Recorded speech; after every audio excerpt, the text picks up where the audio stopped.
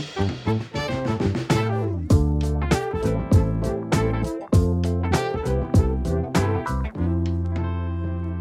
welcome to The Landscape, a Crane's Cleveland podcast. We're presented with support of Medical Mutual.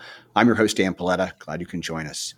After going through a tough year, Northeast Ohio restaurant and bar owners are hoping for a much better summer as they hopefully move past the pandemic as we have mask relaxations and more people getting vaccinated. Here to bring us up to date on the ever-changing dining scene in Northeast Ohio is Doug Trattner. You can read Doug's columns in Scene. You can also catch him as a correspondent on WKYC-TV, and he's also the author of some cookbooks. Doug, always good to see you, my friend. Thanks for joining us. Thanks for having me, Dan. Good to see you again. Let's start just for a moment, talk about the pandemic. Obviously, this was a tough year. Restaurants did try to reposition themselves, but do we have a feel for how many restaurants we lost due to the pandemic over this last year or so? It's hard to say. You hear about the big ones, obviously. There's plenty of small mom and pop neighborhood places that I feel like we may not know unless you live in that neighborhood. It's just, also, I don't think restaurants are necessarily out of the woods yet. They're still dealing with the aftermath of everything that happened in the last 15 months. And they've been kept alive by generous aid. And so we'll see what happens. But I think, I hate to say it, but I think we did okay, based on the dire predictions that everybody was throwing around at the beginning, the 60%, 70%. I would say we fared okay. We did better than other cities, because it's more affordable here. The rent is lower. People have landlords who are forgiving. They have neighborhoods that are very supportive. So, yeah, I'm optimistic that, it was not as bad as they thought it would be. But, of course, it's not great. It was easy for some restaurants to make that transition. Pizza places were already for carry out. That's already part of what their operation. But what about fine dining operations? I'm thinking like a place like the Marble Room, which isn't really a neighborhood place, although there are more people living downtown. But fine dining establishments, how did they survive the pandemic? They didn't. A lot of them. Honestly, fine dining took the biggest hit, both here and away. It's impossible to scale down an operation like Fire and Lola. You can't just say, okay, it's me and a cook, and a delivery driver, and we're going to offer the same experience. And that's really what it was all about with the fine dining. If you can't offer the same experience to people, you're just not going to try. And that's what Doug said, all those months ago when he said, and really one of the first people to come out and say, you know what? It doesn't work anymore for me and Fire. I can't do it. Their margins are too low. It's too costly of an experience. So, and without a robust crowd, night in and night out, spending money on booze and hanging out, it doesn't work. So we lost Fire, we lost Lola, we lost Spice, the Plum, Nighttown. These are just some of the ones, and that really was the ones that took the biggest hit.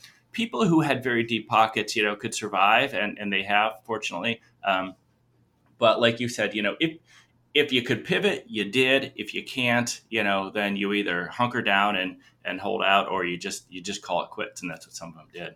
Certainly one of the big topics of discussion here in the last month or so is the talk about, can restaurant owners get people to come back to work? What are you hearing from both sides? I think there's a lot of sides. I think there's a different side for every single person out there, right? Everybody has their own motivations. To me, I think a lot of people moved on. They said this industry is not working for me anymore. So they decided to change careers altogether. Some people are not comfortable going back out into the public yet. And who can blame them when customers are coming in? You can't tell if they're vaccinated. They're not wearing masks. And maybe you've got some kids at home or elder parents you're taking care of. That makes sense to me. We've been seeing a lot of upheaval in the restaurant industry over the past, not just 15 months, but really 2-3 years, where people are saying, enough is enough. Why are we, bearing the brunt of so much? So it's all rolled into that. And if you think, an unemployment check is really the thing that's keeping people home, a lot of people would answer to that. Well, if you can't compete with an unemployment check, maybe you're not paying enough. And these are all obviously issues that are taken into everybody's consideration. So, and honestly, up until maybe now, and maybe even going forward, people aren't sure servers and employees aren't sure that diners are coming back. So until you know that you're going to have a robust work experience and make money, then why give it a shot? But I think I'm seeing out there a lot of enthusiasm for people dining out and even dining in. This is The Landscape, a Cranes Cleveland podcast. More of our conversation in just a moment. But first, a word from our partner, Medical Mutual. You mentioned Doug Katz. While he did close Fire, it seems like every time I look at your column, he's opening a new restaurant. Sometimes they're ghost restaurants, sometimes they're physical places. What's he been doing these last several months that's been able to get him up to speed and be able to keep things going the way they have been? Yeah, Doug is always an innovator in the field, and not only was he the first one to shutter his fine dining restaurant, knowing that it wasn't going to work, he was also one of the first ones to pivot to these ghost kitchen concept. It worked great for him because he had a large catering kitchen that also, unfortunately, was sitting idle because events were completely shut down due to the pandemic. So he was able to, without any extra money, really start these businesses that used an empty kitchen. And he opened Amba and Chimmy. These are great kind of delivery only, pickup only restaurants. You don't need servers, you don't need linens, you don't need, a lot of the staff in the front of the house. And other people soon, saw that model and go, hey, if it's working for him, maybe it can work for me. And maybe they didn't have a ghost kitchen per se, but they had an idle restaurant kitchen that they could use. So, maybe you pivot to fried chicken or pizza. And that's what a lot of people were doing, where you just focus on, okay, I don't need the front of the house staff. I'm still paying rent or mortgage on the space, but my utilities are down. I have a kitchen to use. I'm going to focus on pickup and delivery. And that's what we saw a lot of over the past 15 months. I've had more fried chicken and pizza in the last year and a half than I probably had my entire life. Let's talk chicken for a moment. A couple of years ago, much to my dismay, every dinner dish I was offered had a fried egg on it, which I wasn't down with, but other people were. Then we went through the seafood in a bag thing, where every third restaurant was one of those. And now it seems like hot chicken is the item. So what is this? I have not had it, so tell me what it is. Well, it is funny. Trends are funny, right? I've been writing about food in Cleveland for 20 years now, and traveling as well. And things come in waves, right? For a while, it was breweries, and then it was barbecue, and like you said, seafood in a bag, and some stick around, and some don't. But fried chicken, come on. I mean, that should stick around because A, it's not new, and B, it's delicious. But so the hot chicken thing is out of obviously Nashville, where it was made famous, Nashville hot chicken, where it's fried chicken that it's not just dipped into a hot sauce, at the table. It's actually coated in a very incendiary oil and spice mixture. And some folks do it here and do it well. Sauce the City at the former Ohio City Galley is doing a great job with that. But not just hot chicken. We've seen just an explosion of fried chicken and fried chicken sandwiches. I mean, fried chicken sandwiches became the thing in Cleveland over the past year. You've got the wonderful, obviously, Lock, Stock, and Brisket that does a wonderful job. Larder down in Ohio City does a wonderful job. Chicken Ranch just opened up in University Heights. And I hear that Noble Beast Brewery has maybe one of the best fried chicken sandwiches in town.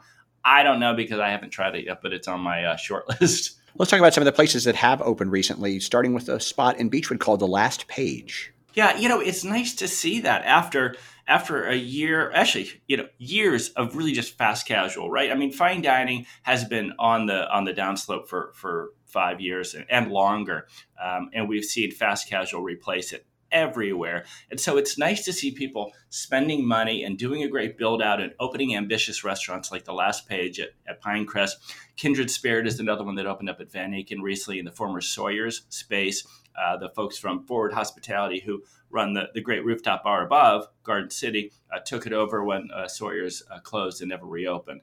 And, and that's not it. We've got a lot of big projects right on the horizon. So it is exciting. I think, everything's cyclical and maybe because, people have been so pent up over the past year and a half, they're ready to get out and not just spend money, but celebrate in groups. And so, I think restaurant owners are not necessarily confident, but they're optimistic. We mentioned Michael Symon closing some of his restaurants, and I noticed that B Spot at Eaton closed. That he's going to turn into a Mabel's Barbecue. That was the last B Spot to close, right? That was the last one? Yeah, that was the last one. Save for, I think there's some, maybe one in the First Energy Stadium, so smaller stands like that. But yeah, and I talked to Mike, and he just said it was a smart business decision. This is not coming from him; it's coming from me. I think it makes more financial sense to have two restaurants that are the same concept, opposed to two restaurants with different concepts. Unfortunately, he has kind of his restaurant portfolio has gotten smaller, especially here in Cleveland. So now it's literally just Mabel's downtown, and it was B Spot at Eaton. And maybe it makes sense to have those two concepts be the same. That way you can play off each other. You can cross-utilize ingredients, as they say, and even cooking equipment.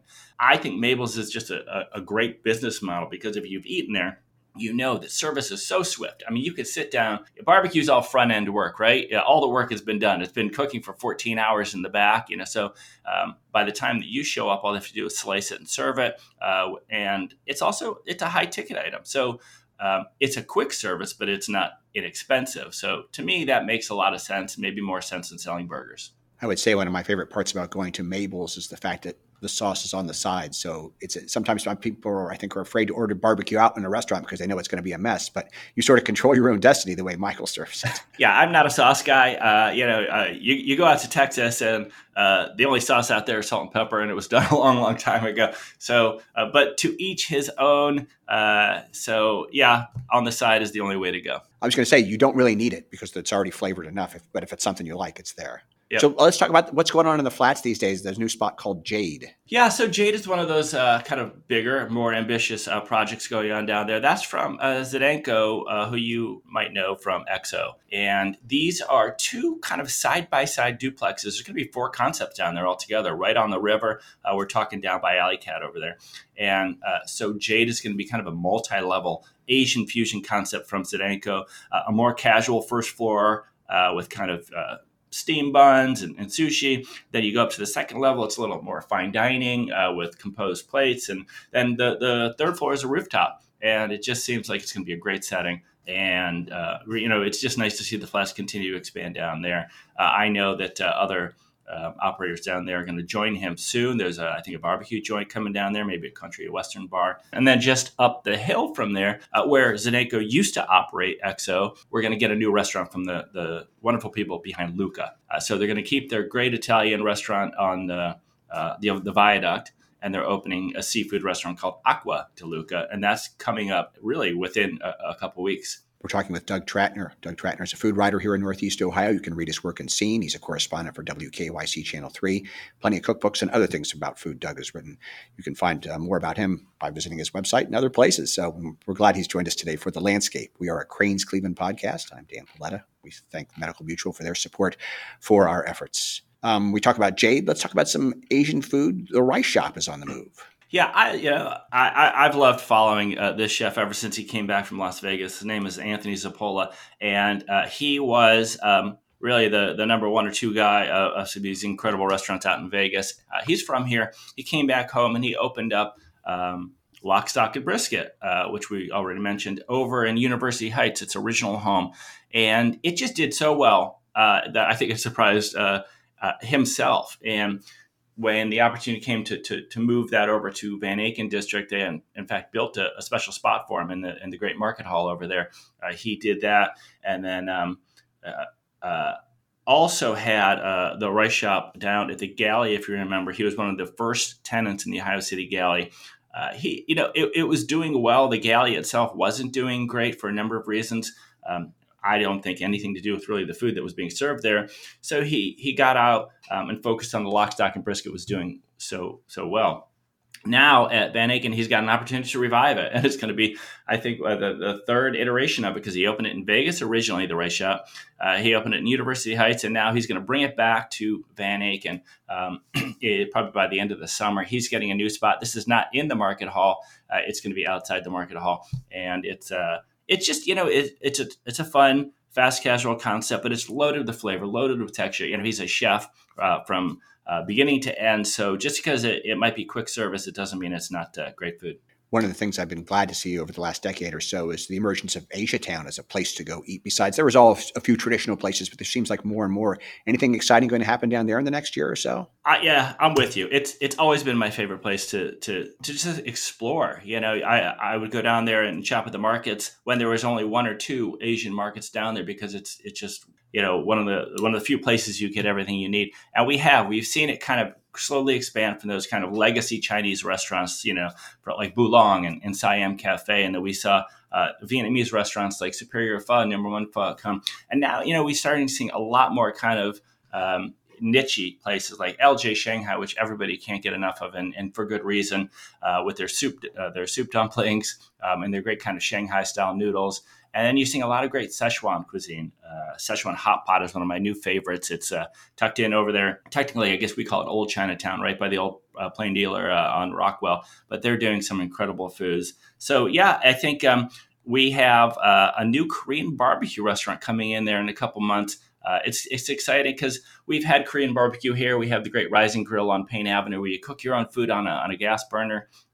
But this one seems to be kind of a little hipper, something you'd see in New York or LA where the tables have their own little burners and you're enjoying kind of cooking and eating with friends. So that's one I'm looking forward to.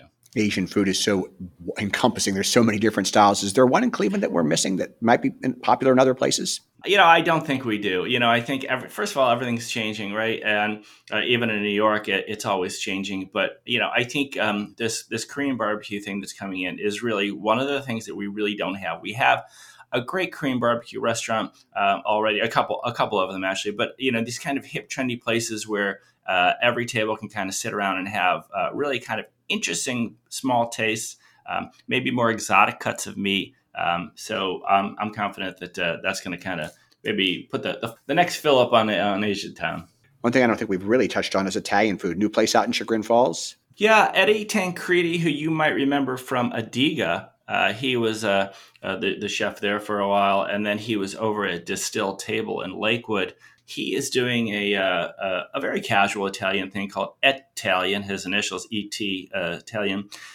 But it's such a unique spot. It's a place that's never been a restaurant. It's a small brick building right there on the upper falls. So it'll be nice to kind of activate that space. You'll have a great view of the water, and you'll probably have pizza, some subs, some salads. Nothing over the top, but I think it's a great kind of way station for him because I know he's got a lot of plans. He's a talented chef, and so it'll be nice to see him back in the kitchen. The Melt that was on the corner of Cedar and Taylor in Cleveland Heights closed recently and going to be replaced by a spot called Haunted House. Yeah, Haunted House. I walked in. I was blown away by the artwork. They've got original murals everywhere. It's funny to think of these theme restaurants because in a way, Melt was a theme restaurant, right? It's the theme was grilled cheese, but also Cleveland and memorabilia and sports. And I think people just love, themes. Goodnight John Boy just opened up in the Flats. It's a straight up 70s style disco, and people just go crazy for that stuff. It's fun, and if you can't have fun doing that, maybe you should look in the mirror because haunted houses, that too could be fun. It's not scary. They're not going to hide behind the booth, I hope, and scare you while you're taking a bite of food. But the theme is great kind of horror stars and characters from movies past. So I don't think the food will be crazy, themey. It'll just be good food, but it's served up in a fun atmosphere. So neither sleet, snow, gloom of night stops us grilling at the Paletta household. But for summertime, that's most of the time the grill comes out. We do it all year long. I follow you on Instagram. You're always cooking up fun stuff on the grill. What's something we need to grill this summer we haven't tried yet? Here's something I think everybody should do. Get a nice big slab of steel and start griddling on the grill. I've done it now a million times, and maybe you've seen these people doing smash burgers where you slice onions really, really thin. A mandolin would be helpful. And we're talking small burgers, maybe 3-ounce burgers, 2-ounce burgers if you want to double them up. You put that griddle on the grill and you get it smoking hot. Throw down a little butter, put down the onions and the meat patty, and just smash it with a big heavy grill or a big heavy spatula.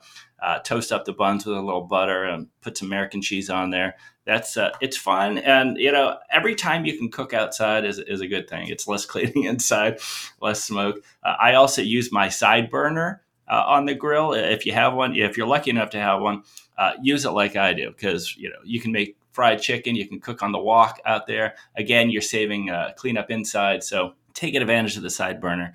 if you're looking for meat, because everybody's looking for meat, if you know how to set up an indirect grill, ribs are always great because they don't take as long as brisket.